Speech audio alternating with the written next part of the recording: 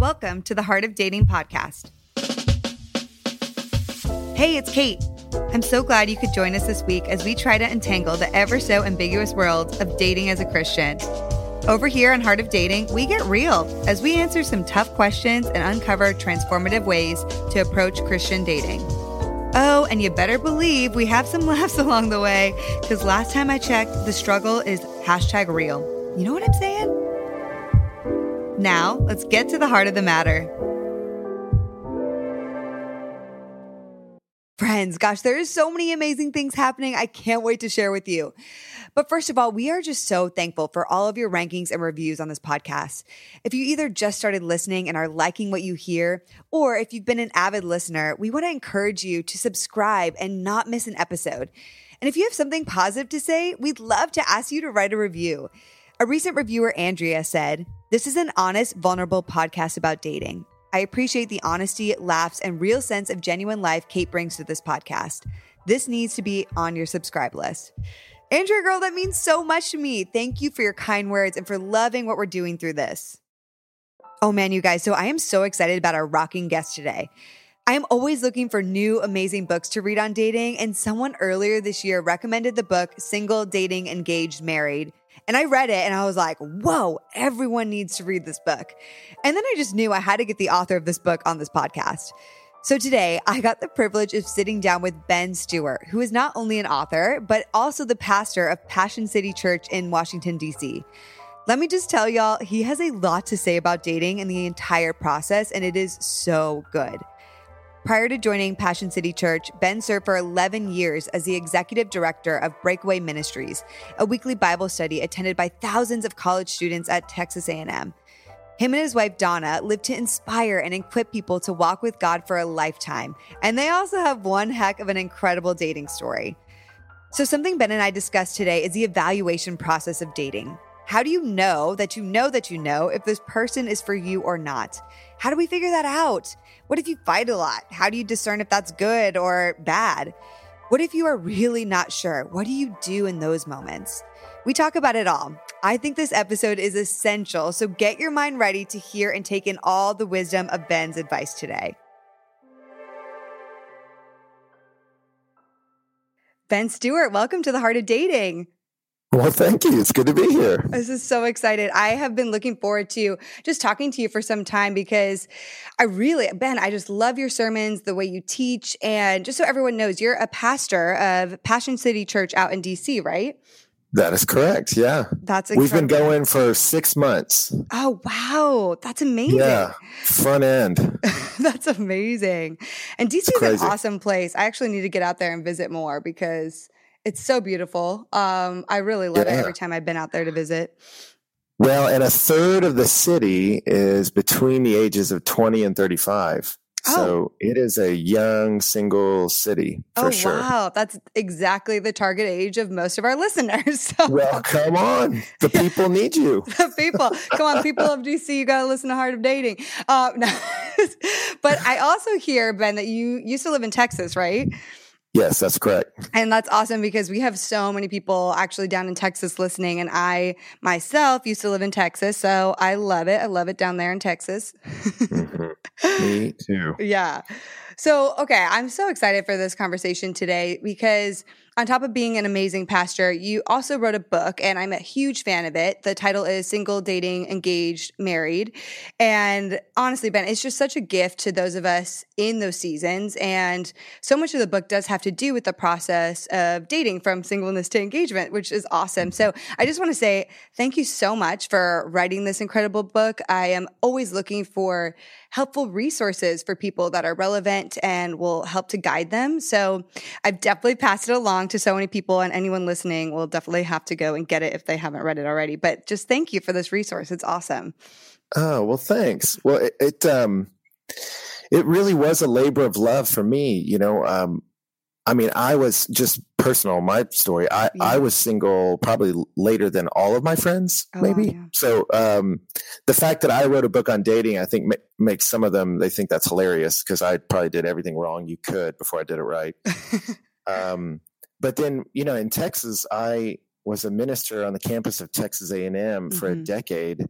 and just watched young people struggle. And so a lot of this book for me was just, man, really wanting to help people through a challenging process. So I love that you've got a podcast about it and are trying to help folks because it's challenging. It is challenging. So I mean, I was just going to ask you what inspired you to write it. So that, and you are married now and have been married happily for how long? 14 years. Oh my gosh, amazing. Yeah. So now you're like the veteran. You know what's up. Getting old now. Yeah, exactly. I remember our first year of marriage, someone asked me to go on tour and teach the Song of Solomon. Oh my gosh. Like, I don't think a year in I should be like giving marriage advice to the world. Oh my gosh. But 14 years in, I'm like, all right, I think we've learned some stuff. Yeah, I mean, even in the first year, I feel like it's kind of like you're on fire, like for better or for worse. You're either like super passionate or there's like a lot of things that you're awakened to. You're like, oh my gosh, it's like a big learning curve. I hear, I don't know, but that is all true. All of it is true.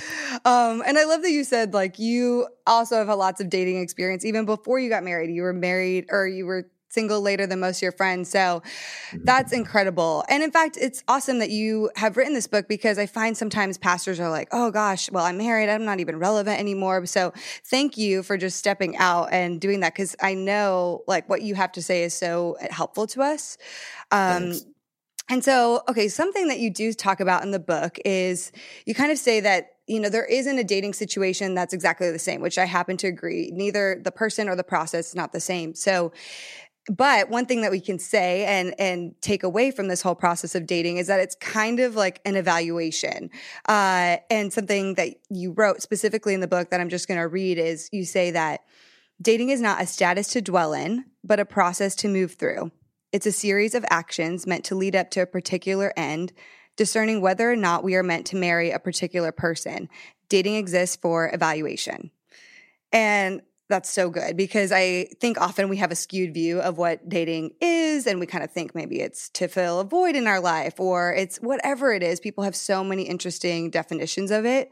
But something I love, especially in that definition that you have, is that it's kind of a way of evaluating, right? So what made you come up with that statement and how do you, I guess, maybe walk us through the process of what you think we should be evaluating? Yeah, well, I think for me, I had a boss that used to say, everyone can tell you what they do, but not many people can tell you why they do what they do. Oh, yeah. But there's a wonderful comfort and a sense of purpose in your life if you know why you're doing something. Mm-hmm. I mean, that's what everybody struggles with. Why am I at this job? But if you have a compelling why, you're like, I love this job. Even if it's hard, it's a good hard. And in stages of life, if you're like, why am I in this stage?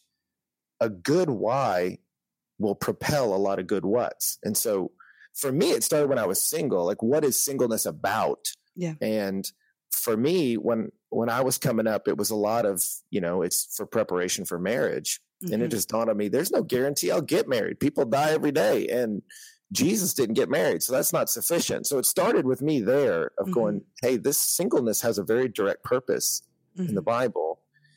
And then when I got to dating, I'm like, then what are we doing here? And, like you said, the Bible doesn't talk about dating. That wasn't something that was going on back then. It wasn't like then Moses took Zipporah to Chili's and it's just not there. Chili's, Parents were more involved. But the book of Proverbs was written to young single people, and there's tons of stuff in there about how to evaluate what a good wife should be or how to evaluate what a good husband should be. And I'm like, everybody wants to be loved. Everybody wants to care for somebody. It's interesting. Even the most recent studies of single people in America, well over 90% say they want to be married. Wow. Like we want another person to say, I love you and I'm not going anywhere. We long for that. So you go, well, dating's a process of evaluating, is this the right person to do that with? So biblically, evaluation's all over it. And then just observing life. You go, man, we're all looking for that person to journey through life with. Dating is trying to figure out if that's that person. But I think clarifying it helps people. Dating gets so muddy. So my goal was to bring some clarity into it. Yeah. And I love that. And it's interesting you say that even like 90% of people now recently say they want to be in a relationship or want to get married or they have that desire in them. Because what I Yeah. find is so interesting in our lives is we're now kind of focused on career and just building career. And then we leave relationships to the wayside. Like, oh, we'll just, eventually that will happen. But if 90% of us, right, want some sort of relationship one day, if that's an innate desire in our hearts and then I really think, and my whole thing is that we should be more active in figuring that out and pursuing that in our lives. And not to say there isn't times where we should be single for healing or really looking for very specific growth that God has called us to. But I do think that we should be actively pursuing something that is a hugely innate desire for most people. I mean, I would think if you ask people, I don't know, if you ask people, would you rather just have a career for the rest of your life, or would you rather be happily married with an incredible partner for the rest of your life? Would they just want the career? Like, I don't know. I don't think so. Yeah. And it's a lot of confusing messages that start early for people of, I have to have success in a career. And you go, okay, well, what is success? And I would talk to college students about that. And they were like, I don't know. And you're like, okay, well, let's think about what you really want in life. And just that being aware and being a student of yourself, I think is really helpful. Saying, don't rush to buy a cultural script you haven't evaluated because it might be wrong. And I do think you're right. The desire to pair off is natural for people. And for a lot of people, it's fear that says, well, if I pair off with someone, they'll diminish my life. They will upset my career goals, derail my plans. And you go, well, a bad person would, yes, but let's not do that just yet. Let's think about there are ways to pair off that will enhance your life, not diminish it. So don't let fear keep you from taking some steps of faith into a relationship, because ultimately there's deep joy found in community with somebody. Couldn't agree more. And something in that too that I always say too is like, oh no, people are like, oh, I'm going to just focus on this. And I sometimes challenge people just personally like, well, do you think that God can only work through one thing at a time? Like, do you think that he can only build your career right now? Is that all he can do? Or is he the God that can work through more than one thing at once? Right. And then I say that and people are like, oh yeah, well, okay. Because they're like, well, because there's always going to be something, almost always something that we're doing, going through, like you moving or changing jobs. There's always going to be something that happens or something traumatic happens. It's just kind of the way our life is. Right. So if you're just like, well, I'm just going to wait until this point in my life, or I'm just going to wait till then, you're waiting for a point in time, a perfect moment that may not ever really come, because we're never going to be fully arrived at some sort of perfection moment. And if you are there, it's going to be probably short-lived. Well, and that's for me, the whole, I think evaluating what you're good at and saying, how do I do that for the sake of the community is a good thing to be asking yourself. But I think sometime when they look at career, it's, well, what is success? It's hard for some people to define it. And they say, well, success is a certain role in an organization. You're like, is that really what you want to be true of your life when you die? Or it's a certain dollar amount? But those are not sufficient goals to satisfy the human heart. I mean, at the depth of everybody, they want belonging and mattering. I want to belong to a community bigger than myself, and I want to belong to a purpose bigger than myself. Everybody wants that. And so part of me writing this was that of saying, you've got to have a compelling vision for your life. And so for me, right out of college, when I got a job, I became a youth pastor. And I was like, I don't know that my dream was to be a youth pastor. I mean, I don't know that I was like stamped out on my tombstone. I was like, I like kids, but I don't know what I want to be. And I realized I had a friend tell me, he was like, Ben, I exist to know God. And my ministry, because he was a pastor, he said, flows out of that walk with God. He said, you need to figure out what you're about. And when you figure out what you're about, you may switch jobs, but you never lose your purpose. And that to me was a steadying thing. I exist to know God and make him known. And I figure out how I best do that. But then when I meet somebody, it's somebody that's running after that same cause with me of knowing God, of making God known. And so it's not about, I work for this company or that company. It's about, what's the grand arc of my life? And is this a person that's running the same direction? Well, then let's run together. Yeah. And you might do it as an accountant and I might as a lawyer, but we have the same ultimate goal in life. Does that make sense? Oh, it totally does. Most marriages, when they divorce, they say our lives went different directions. Mm-hmm. And you go, what do you mean by that? You don't mean, well, he was a banker and I was in sales and so we never hung out. You're like, no, you meant the big values of our life were different. So I would say lift up your gaze from just career and say, what's the big cause I live for? And I think only God's big enough to fill the human heart. So that's what I'm all about. Yeah, I couldn't agree more. I think it's good to challenge both ourselves and figuring out what our mission and vision is for our life. And then you really, a good test, at least a litmus test at the beginning when you're evaluating is, does this person have mission and vision in their life? Are they pursuing God's call in their life? Like, do they love Jesus? But are they actively doing that? Because loving Jesus or just going to church on Sunday doesn't mean you have a big vision for your life. We could also, just be a consumer. So what are they actually doing to go out there, like Paul, who was in jail and, writing letters and building the church, even though he was in jail? Like, what are they doing with their mission and vision in their life? And I think that's a huge thing to look for in the beginning. Well, it's a huge part of the evaluating process, because C.S. Lewis said it, those who have no direction will not have fellow travelers. He was like, you got to pick a path and then you'll find people going on that path with you. And like you mentioned, Paul, he had some amazing friendships, some deep friendships. And you go, how? Because they were all chasing a cause together. A community that's on a cause is a very exciting place to be. And that's why I tell people, get involved in a vibrant church. Like, it's normal at our house for our living room to be packed with married singles, all hanging out together, all enjoying each other. But we're all changing the world together is how we feel. And you go, that's an energizing room to be in. And you're like, and that's a great matrix in which to meet somebody.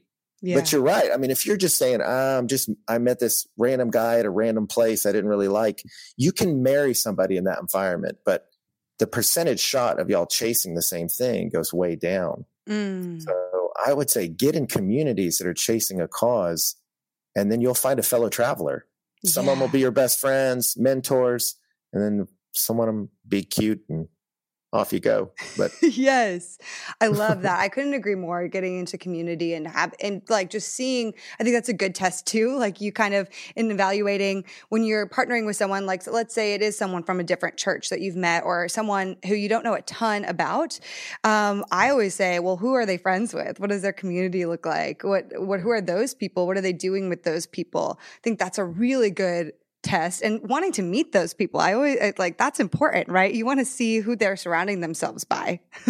Totally. Well, at Song of Solomon, in the book of love in the Old Testament, they say that early on about Solomon, rightly do the maidens love you. And you go, what was happening there? Well, love can get you, like infatuation can get your head all spun around and you can't see clearly. You need a community to come around you and say, that's the right person to put your affections on. That's an appropriate person for you to love. And I think that's where community helps us of getting around people. Like, it helped me to evaluate Donna around my friends or around people I knew, and to see, how does she treat the people she's not going to date? Or how does she treat like the old people, the young people, or my family, or how does she treat these people? Because it's going to be how she treats people. And if I like the way she treats people, then I'll like hanging out for the next 20 years or 30 or 40 or whatever. But so when you watch somebody interact with people that aren't giving them anything back, you go, that's how they'll treat me when I'm at my lowest or when I'm not offering much to them. And if they're generous and kind to the poor and the old and children, they'll be generous and kind to me when I'm sick or broken or need help. All right. And it's good evaluation. That's where I think community helps us. And in the Bible, the community was typically your parents. And in our modern culture, I think the church can really take that place. Some wise friends around you. you know? I love that because you're saying, one thing is to look for someone who's others focused, who's like really servant hearted. I think Yeah. in general, something I found, Ben, at least, is that I think the more and more we become single later and later in life, the harder it is for us to enter in a relationship and be other focused, because as singles, we're kind of focused on ourselves. I have my own routine, my own rhythm, I'm good. Like I have friends, but I can go home at night and don't really have to have serious conversations with them if I don't want to. So we're really good at being single, and we're really, and like just taking care of ourselves, which often means that we're not always seeking after being servant-hearted. Totally. And I think that's such like sacrificial love that doesn't go away. Like that's something that is like a lifeline in marriage, and something I think that I've especially seen is troublesome within the dating culture right now is just a lack of really understanding that the sacrificial love is so important. And so I think in singleness, we have to find ways to express that, whether it's going out and above and beyond, like being out in the community or being sacrificial for our friends, like kind of testing that. I just don't know. And I don't think enough people are doing that. Yeah. Well, and it's funny, this kind of random, but I read Aziz Ansari's book on romance, and he's a comedian. He's not maybe an expert on dating, but it's actually a pretty well-researched book. But he had this focus group he did, and he said everyone at this focus group was talking about how discouraged and cynical and sad they are on the dating scene. But then he spends the chapter focusing on there was one guy who was completely different from everyone else. And he said it was crazy. All these people were sad and depressed. And he was like, I don't know what y'all are talking about. And they were like, well, tell us about your last 2 dates. And he told them about him. And Aziz is writing about this guy and saying he was so upbeat and positive. He was like the sun in the sky, just shining out different. And the 2 dates he went on was someone he met at church and someone he met involved out in the city. And what's crazy is Aziz leaves that there, like doesn't even focus on this guy was a follower of Jesus. That's what made it different. Like this was a guy that was out there, not just trying to figure out, am I dating you? He's out there serving people. He's out there loving people. He's out there involved. And in that matrix, he's met some other healthy people that are doing the same thing. I mean, most friendships begin with something common. Of, oh, you like that too. We don't unify around unity. We unify around common interests. And so if you pursue a common interest, you'll find other people that love it too. And those might be people that you journey with for a lifetime. That's good. And I figured out with Donna and I was really into running when we met. I'm not anymore, but she hated running. And I realized, does that matter? Like, not really. We don't have to work out together. I don't care. So there's all these common interests that I'm like, those don't really matter. But the big things in life of we want to make a difference. We want to run hard. We want to get involved in people's lives and help people know God. I was like, she is running as fast as I am. She won't slow me down. I'll have to keep up with her. Yeah. All right, let's run together. I love that. And so we're talking so much about evaluating like different character qualities, and also something I love that you talk about in the book that you wrote is evaluating character and also chemistry. So what are like kinds of, because chemistry, I think, obviously people are like, oh, it's a spark. It's like those things we see in the rom-com movies and the Notebook and all those things, right? But I don't really think it's just that. I feel like there's probably a lot more to it. So what do you think that really means? And can you just like kind of share that with, because what I hear a lot of people saying, just to back up, is that they're like, oh, if I meet someone, there's not that initial like spark, I'm done. I'm not going to date them. I'm not going to consider them. And I just think that they might be missing out. Right. Yeah. I mean, for me, you've got to have both character and chemistry. So I've talked to so many people that they had chemistry with someone. Oh, they make me laugh. We get along. We can talk for hours. And then they get married and they go, that person isn't interested in God, isn't interested in serving him, and what happens is you get lonelier and lonelier, but now you're lonely and married because you're laying in bed next to someone who cannot talk with you about the deepest things in your life. That's not a good thing. So I tell people, get in environments where you go, they're chasing the same cause and they have a character that's being shaped by God. Like they're not perfect, but they're perfectible. They want to know God. They're seeking God, and you're not having to make them. You're not having to kick them, go, can we please go to church? Like you don't want to drag somebody for the rest of your life. So you got to see, are they pursuing a healthy life spiritually, emotionally?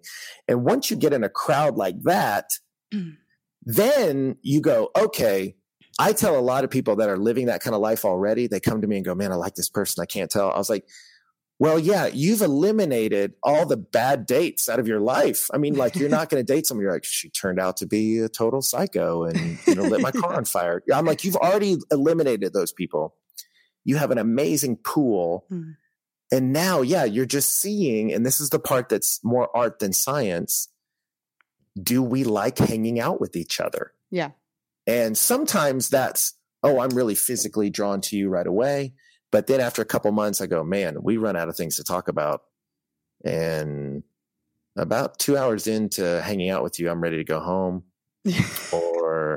And sometimes that takes time. Yeah. Where you go, hey, it's been 3 months and I realized I feel like I'm supposed to call you, but I don't really want to. And when you read Song of Solomon, the book of romance, again, what leaps from the page is, right at the beginning, she's like, let him kiss me with the kisses of his mouth. She's just like, I want to kiss him so bad. And you see him, it says he's bounding over the hills, climbing the lattice. Like he's just, no barrier can keep him from her. And so the Bible's presenting you as an evaluation method, excitement. Yeah. You have to look in your heart and go, do I want to be around this person? Do I enjoy being around them? And yeah, some people get there right away. I've talked to dudes that are like, I proposed to my wife the first day we met. I'm like, that is bananas, but okay. Wow. They're like, I was looking for it and I found it and I just secured it on the spot. Yeah. I talked to a girl recently and she's told me that. She's like, I walked up to my husband and was like, I'm going to marry you. And I was like, and that worked? She's like, yeah, we've been married for years. I'm like, okay. Oh my God. It does not. I think that's funny too, because it's kind of like the Christian cliches that like, oh my gosh, if you don't do that, you're not going to marry. And it's funny. Not everyone needs to do that, you guys. It's okay. Oh, no. Well, so for me, I'm an introvert. I am slow to make friends. And some of that's probably background too, like family of origin stuff, like I'm slow to trust too, and that kind of stuff. And so it takes me longer, but the friendships I build are really deep. So I knew when I dated somebody, if you ask me after the first date, how'd it go? I'm either going to say, probably never going to date him again, or I don't know. And I don't know, it's probably the best I could get to on date one. Yeah. But all you got to figure out on date one is, should there be a date two, you know? And so I knew about myself, it takes me longer. So with Donna and I, she sort of knew before me that she wanted to marry me. It took me longer, which always sounds unromantic, like it's a shot at her. It was just like, I wasn't as in touch with my emotions. Like, I don't know. But the longer I evaluated, actually, we took a summer off. Yes, I was going to ask about that. I remember reading that, which is so cool. And that was not, I don't tell everyone to do that. I just knew for me, it's too much input and not enough processing. And I just can't process the information. And it felt big and scary. So I was like, I need some time, and distance and time are helpful evaluators. Yeah. Because you realize, if I don't really miss you, if I'm kind of doing fine without you, then we probably shouldn't hook up for forever. Right.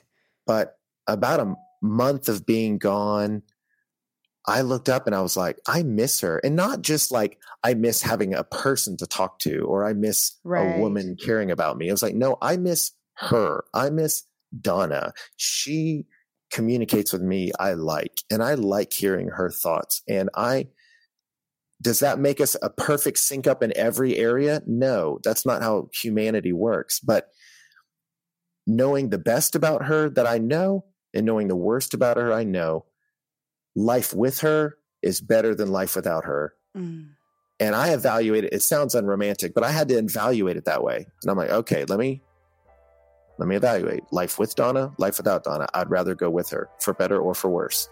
And once I figured that out, I didn't mess around asking her to marry me, but I waited long enough to evaluate. Okay, friends, real talk for a second. Are you frustrated or worn out dating as a Christian? Have you been experiencing heartbreak after heartbreak? I get it. And to be totally honest with you, I've been through the dating gamut. I've had 10 years of back-to-back relationships in the past. I've been ready to give up dating dozens of times. I've lost myself and felt totally worthless and unlovable at times. I've had so many devastating heartbreaks. And finally, 5 years ago, I hit my lowest of lows. It was in that moment that I realized something needed to change. I really couldn't go on like this anymore. I had to start analyzing what patterns were going on in my life to cause such heartbreak and confusion. So I set out on a journey for change from my failed dating past, because not all dating had to be that awful, right? And ultimately, I wanted a successful and lasting healthy relationship centered around Jesus and clothed with deep love that eventually led to marriage. And friends, what I've learned through this long journey and tons of research is that dating can be amazing. And I believe that there is a way to have a healthy, lasting Christian relationship without losing yourself, experiencing heartbreak, or loathing the process. And I want to share it with you. So I took everything I learned through this journey and I've created something amazing. I'm so excited to be introducing it to you in my free webinar, The 3 Secrets to a Healthy, Lasting Christian Relationship. Also, there's going to be something extra epic happening at the end of this webinar that you're not going to want to miss. I'm so excited. I have so much hope and excitement for you, friends. I really don't want you to go through all the pain, destruction, and frustration that I went through. You can love dating again. You can stop feeling so frustrated. You can avoid heartbreaks that completely destroy you. You can love yourself and feel confident in the process. So join me by going to heartofdating.com/free-webinar. That's heartofdating.com/free-webinar. I can't wait to just hear from you guys and be encouraging to you guys. This is going to be so much fun. I hope you'll join me. Okay, so something you're bringing up that I think is so important is just discerning. And so when you have gotten to a place where you've been dating for some time and you're like, okay, we are in the commitment phase, which I kind of say in other podcasts, I've said there's like 3 phases of dating. You're in the commitment phase. You're like moving towards marriage, or you're figuring out, is this a person I really want to spend my life with? Something I think that's so key is, it doesn't mean, and I think that some people think if there's hardship or fighting, that means that, oh my gosh, nope, got to go away, like run away. And I think that as soon as the hardship comes, which it's bound to come, we sometimes run the other direction. So yeah. How can you help maybe impart some wisdom on what we can do to navigate and evaluate through those phases, especially when maybe some hardship arises, like some hard conversations, you learn some harder things about that person's past, or maybe you are kind of rubbing the wrong way towards each other and fighting a little bit more. Like how do we manage that stage in the commitment phase? That's a great question. And I'll give you 2 things. One's internal and one's external. Internally, when I'm dating somebody and we hit a point of friction of like, hey, I didn't like that. I didn't like the way that went. I didn't like the way you talked to me there. I don't like this about the way you handled that situation. Internally, I've watched many people in that moment, they go, I knew this relationship was a mistake. I knew it was doomed to failure. How do I get out of here? And then they start rationalizing, oh man, we've already spent so much time together and her mom likes me. And you're like, those are all bad reasons. But if you're feeling inside yourself, I'm not committed to this person, you need to pay attention to that. Because Song of Solomon says, love is stronger than death. Jealousy is strong as the grave. You go, how do you know you really love somebody? When death grabs someone, it doesn't give them back. And it says love is stronger than death. How do you know you love someone? There's commitment there. And so what I found with Donna that was different than other dating relationships is when we hit friction, I was like, I want to resolve this friction. I want to get past it and back to unity with you. Whereas in the past, it was more, I want to get out of here. So I discovered something happening inside of me that was different. I want to work through this. I want to work through it with you so we can be closer. So that's the internal piece. Do I discern within myself a commitment to stay when it's hard? Externally, I think what you have to see is, can we communicate in a healthy way when we disagree? Proverbs 12 talks about the person with rash words is like a thrust of a sword, but the tongue of the wise brings healing. And I've met people that they're dating somebody and they say, we date, but when we disagree, they explode and they yell and they say hurtful things. And you go, hey, you may really be committed to that person, but this is not a healthy way to relate to one another. Yeah. So your external communication is very unhealthy. And before y'all figure that out, maybe that person needs to go to counseling. Mm-hmm. They need to figure that out before y'all stack marriage onto the bar, because this is not a healthy way of dealing with each other. You want someone whose words build you up, not tear you down. And so all through the book of Proverbs, you're warned about a quarrelsome wife. It's better to live on a roof than in a house with a quarrelsome wife. Or a man who's given to anger is like a city without walls. I mean, you will have no protection. He will be a very unsafe person to be around. So they might be great when they're in a good mood, but if their words are rash and hurtful and y'all yell and scream, you go, that is not healthy. So 2 evaluation pieces I'd give you are that internally, do I sense commitment to stay when it's hard? Externally, can we communicate in a way that's constructive, not destructive? You want to see those 2 things. I think the communication piece is so huge. And sometimes we need to figure out how we can best communicate with someone that's different from ourselves, because we communicate one way. We like to receive communication one way. Another person might receive communication totally different. And that's why I do encourage people, you should be actively dating because you get to practice communicating, like practice having hard conversations, practice talking with someone who's different from yourself. Because oftentimes with our friends, sometimes we just have the same exact communication with all of the people around us. And that's not always going to be the same with people you date. And so it's a really good time to practice those tools. But if the communication is really unhealthy, something you brought up is just, counseling and therapy and kind of seeking to, maybe that person who has really explosive communication might need to go into those areas, which is totally fine. And so something I want to bring up through that is that, some of that usually where it comes from is brokenness from our past. And my friend Mike Foster calls this like diving into your, family of origin and figuring out how you can take radical ownership of specific things. Where did you come from? Like what wounds might you be hiding from your past? And oftentimes if we have explosive communication or if we react very reactionary in certain ways, it's usually because of something that happened to us before in our life, or we developed a pattern from our origin story. So that's something too, I think that's very sensitive for people when they're going through this phase of dating. It's trying to figure out like when and how do we divulge some of that information with someone, and why do you think that is so important? Because I know some people who would just say, oh, they don't need to know that about me. That's fine. So what's your thoughts on like family of origin or things that have happened in our past and divulging? Yeah, man, there's a couple things I would say. The first is you don't want to get in a dating situation where you are the parent or savior of the person you want to marry. Yeah. Because what ends up happening is it's not a marriage of equals.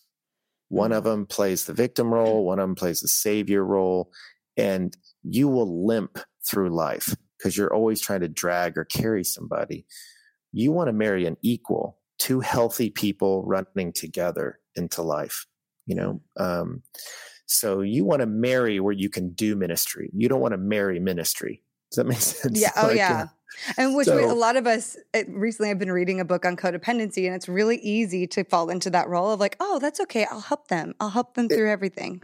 Yeah, I can fix this. Well, and movies will champion that. They will present to men often that woman is his savior, or women, you can save him. And you're like, oh gosh, you do not want to do that. Mm-hmm. Because then that person, it will be hard to feel like equals. That doesn't doom you if you already married that, but you don't want to get married that way. Mm-hmm. So for Donna and I, it was like, we want to run together, grip hands and run at the same pace, equals. I mean, that's what Peter called you. She is a co-heir of the grace of life. Yeah. I mean, y'all are equals, both standing at full height, king and queen, right? I mean, you are the same power kind of dynamic is what you want. So when Donna and I were dating, she's not my wife. She's a sister in Christ, but there was a moment in our dating where our dating was surfacing some issues for her. And I was like, I can't solve these for you. And so she went and got wise counsel and processed that. And then I had to do the same. Then a little while later, we realized so many of Ben's issues stem from being from a divorced home and fear that has nothing to do with Donna, has everything to do with a fear of rejection I came up with. But, Paul told Timothy, watch your life and your doctrine closely, persevere in this because you'll save both yourself and your hearers. And that's one of my favorite verses because he's telling them, watch your doctrine, like know what you believe about God. But then he says, Timothy, watch you, be a student of yourself. Because if you're a good student of yourself, it'll save you, Timothy, and everyone who looks to you for leadership. So for me, I think it's helpful to evaluate myself and go, wow, I really reacted out of fear there. And that didn't so much have to do with you, Donna. That had to do with some other things in my heart that I need to address. Dating tends to surface those things, but you need to be able to go to your respective corners of your wise counsel. And that's where I had the benefit of, I had built a network of older people, pastors, married couples who love me and could say, yeah, Ben, that's an issue we've seen in you that's about you. It's not about her. And you need those people. On the confession piece, so I'm going on and on, but I'll just say this real fast. I would say the principle Jesus gave us of faithful with little, faithful with much. That's how Jesus raised up leaders. I trust you with little things. And if you handle it well, I can trust you with bigger things.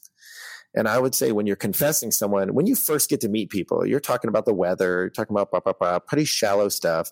But at some point, you're going to share something that's meaningful to you.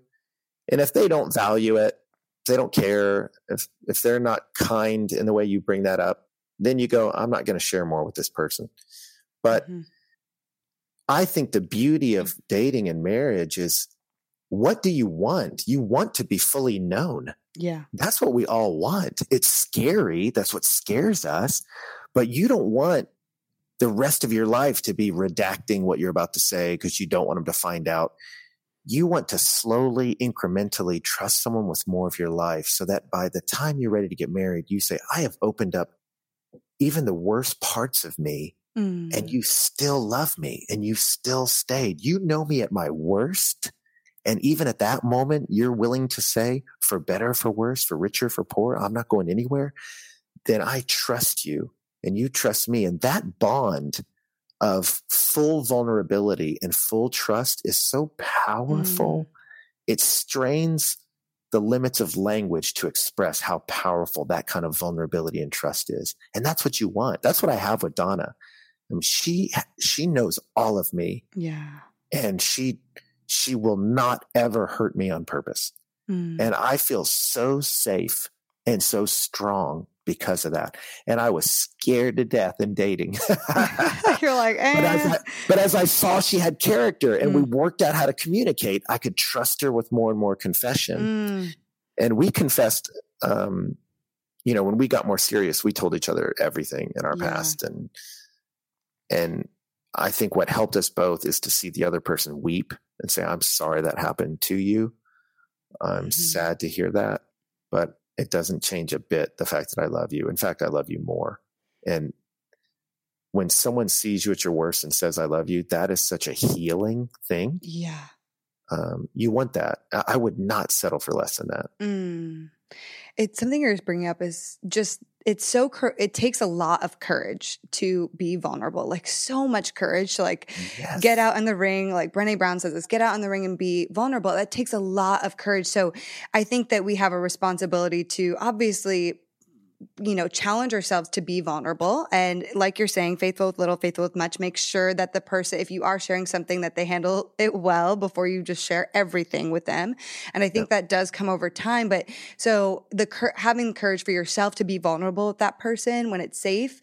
And then also on the receiving end, on the opposite side, to check yourself and how you're dealing with the vulnerable things they might be sharing with you, because that response of the other person is critical. Because if, I've shared things in the past with people about my past in dating, and when they just look at it like, what, and they're totally in shock and not in a way that they're righteously angry about what's happened in my past, but where they're like, really, you did that? Or, it can kind of send you into further shame. It triggers all your fears, all the reasons why you didn't want to share. So I think that's also really critical. Like if you know that person's being really vulnerable, even if you're shocked by the information, trying to come with a posture of just love and grace. And if you need to process what they're saying to you, like also do it out like separately, maybe too. Yes. If you're like, wait, whoa, I've never heard of anyone being that's so far from my paradigm of understanding what that's like. Okay. And it's shocking to you, like definitely deal with that as well. But I think we just have a responsibility too, to handle it with so much care when someone is vulnerable towards us. Totally. Well, and some of that will come down. I remember even for Donna and I, like I said, we were a bit older when we started dating, got married, but there were aspects I had never gotten that close to the heart of a woman before. Not really. And so the deeper we got in a relationship, I'm like, she's telling me this and I don't know what that means, or I don't know how to understand that. And some of it really came down to, we communicate very differently. And, we laugh early in dating. One time we were driving in the car and she just was like, what are you thinking? And I said, blue car. She's like, what? And I was like, a blue car just drove by. I mean, that's what I was thinking, blue car. And she just burst out laughing because she was like, I was thinking, where's our relationship going? And what's in 5 years? And can I trust you? And she was saying all this stuff that I was like, I'm not thinking any of that. I literally thought that's a blue car. And we were just laughing about like, I can't assume what's happening in your mind. I really can't. Yes. And so we have to talk. And as we talk, there were conversations that take us 2 minutes now that would take us 4 hours in dating. So when you say you don't know, you really mean you don't know. Yes, that's what I mean. Like that's sort of like, oh gosh, we just didn't know this about each other, Yeah. And it's true. Actually, I've come across that a lot. And it's not to just stereotype men and women, but sometimes men have more nothing boxes than women do. Like we're kind of in general thinking a lot of the time. And so I've had guys where I've had to learn and understand this, where I'm like, well, what are you thinking right now? And they're like, oh, nothing. I'm like, wait, how can you not be thinking anything? I don't understand. Like, I'm thinking about like what you're thinking about me. I'm getting insecure because you're not saying anything. And they're like, no, I'm just kind of thinking about nothing. Yeah. Well, and Donna and I went around with that of you're learning yourself in the situation too. Anytime you put yourself in a new context, you learn about yourself. And for Donna and I didn't even know. I assumed when you get married that men do the manly stuff, like build furniture. I just thought that's what men do. And so whenever we like bought a desk, I'm like, well, I better put this together. And she would always kind of walk around me while I was trying to put it together, and then like pick up the directions and then start like fiddling around with some of the stuff and then take things out of my hands. And to me, all that was communicating, you think I'm an incompetent man. Like this is a shot at my masculinity. I'd get really frustrated. But then I stopped. And this was the thing we would say is the person will never be the problem. The problem will be the problem. So we're never going to sit across the table and argue. We're going to sit shoulder to shoulder and say, here's the problem. And so I was like, the problem is I'm angry.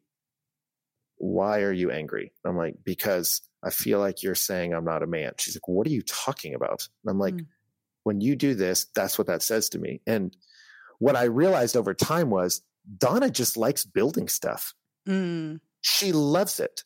I mean, to the point where like she builds picnic tables from scratch. Oh, wow.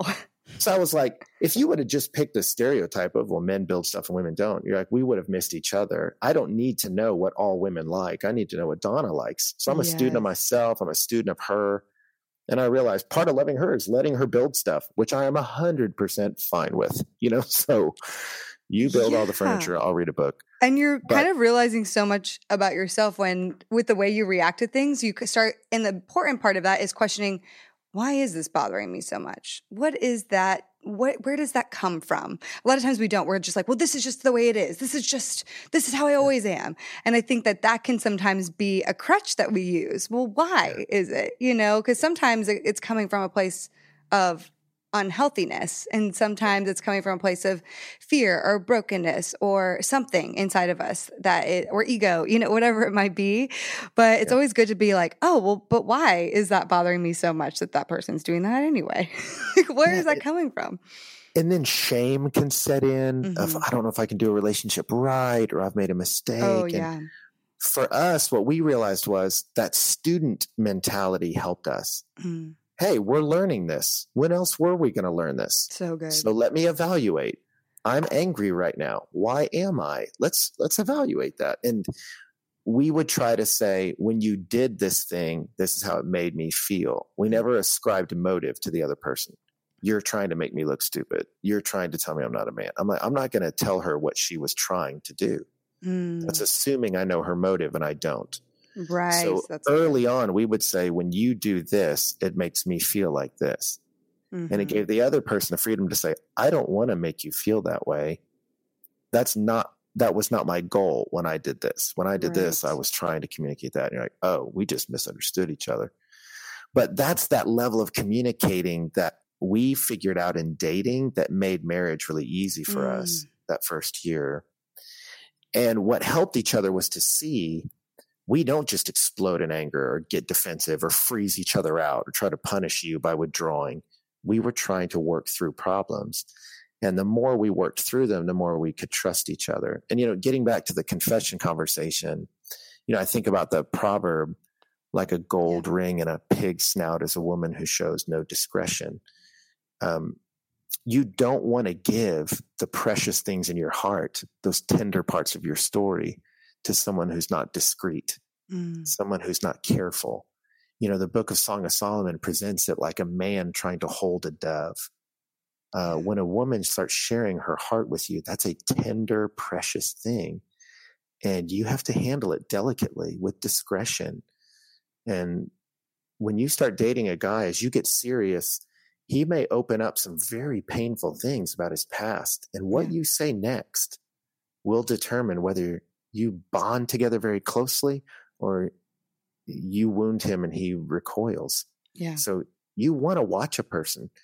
Are they full of grace and truth? Do they have a godly character? And if they do, then I can trust them with my heart. So good, Ben. Gosh, this has been so rich, this entire conversation. Yeah, I feel like we've been all over the place. It's been good. It's been amazing. I'm like, okay, this is like epic conversation. Everyone needs to hear this. So at the end of every episode, I wish we could just have a part 2. It's like everyone.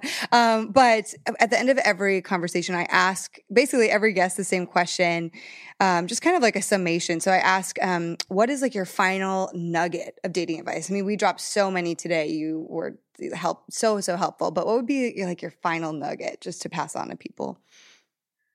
Man, that's great.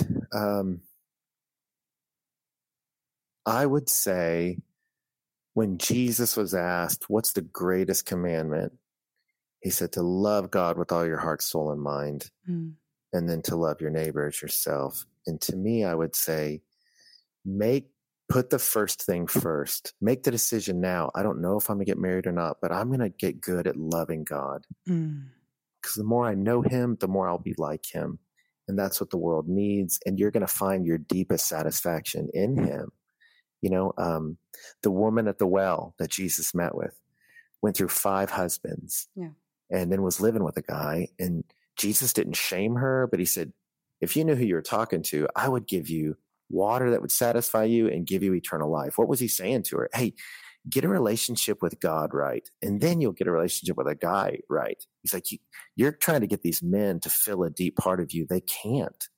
So I would say just get good at pursuing the Lord. I loved being single because I felt like I fell in love with the Lord when I was single. So good. And then just get good at loving people. I would pray, and this was a huge paradigm shift for me in my 20s because I was dating girls because I thought I was supposed to, or because she was cute, and I didn't know what I was doing. And I hurt a lot of people's feelings. And then I realized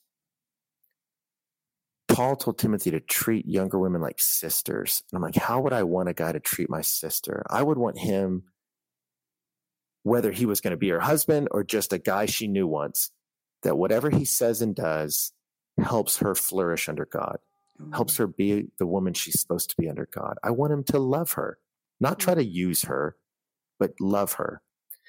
And whether that be love as a friend, a brother in Christ, or husband, I want him to love her. And I realized I don't treat women that way.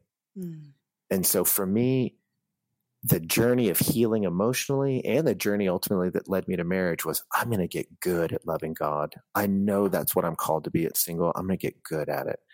And then I'm going to love everybody indiscriminately that I come across. I'm just going to genuinely care about the community God put me in. And as I do that, I'm going to get mentors. I'm going to get friends.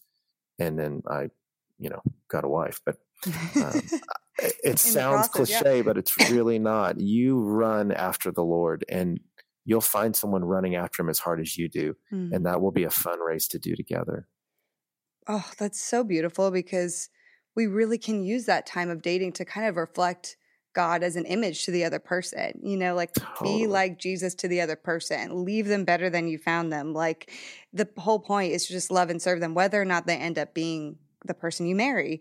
And so that's so good. And that's, I think, just such a powerful posture that we should be taking in singleness and within dating. So, Ben, thank you so much for today. If people want to connect with you or see what you're up to, how do they find you, or Passion City, DC? Give us that info.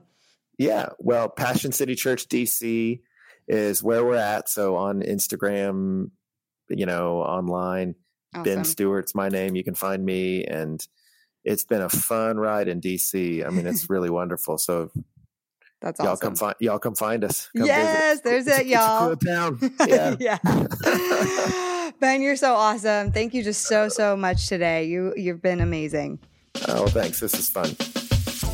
Friends, I told you, I wasn't kidding that Ben knows what he's saying when it comes to this stuff. He has such rich wisdom for us dating people. One of my favorite moments today was when he said, get in environments where you are chasing the same cause and the other person has a character being shaped by God.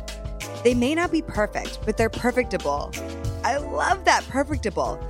Also, when you're in that zone of dating for some time and maybe being unsure if you want to spend your life with that person, analyze internally and externally.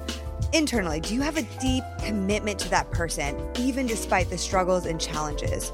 And externally, can you communicate in a healthy way when you guys disagree? You got to think of both of those things. That is so awesome, so good, and so rich. So I want to encourage you to connect with Ben on Instagram at Ben_Stuart_, and definitely make sure to pick up his book, Single, Dating, Engaged, Married. If you know someone who might be encouraged by today's episode, please share it with them. We'd love that.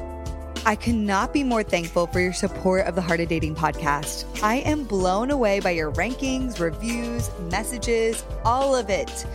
If you want to be a part of our inner circle and support what we are doing, we encourage you to pledge any dollar amount that you want on our Patreon page at patreon.com/heartofdating. Also, if you like this podcast, would you please consider giving us a review? It helps us immensely, and we could not thank you more. Until next time, friends.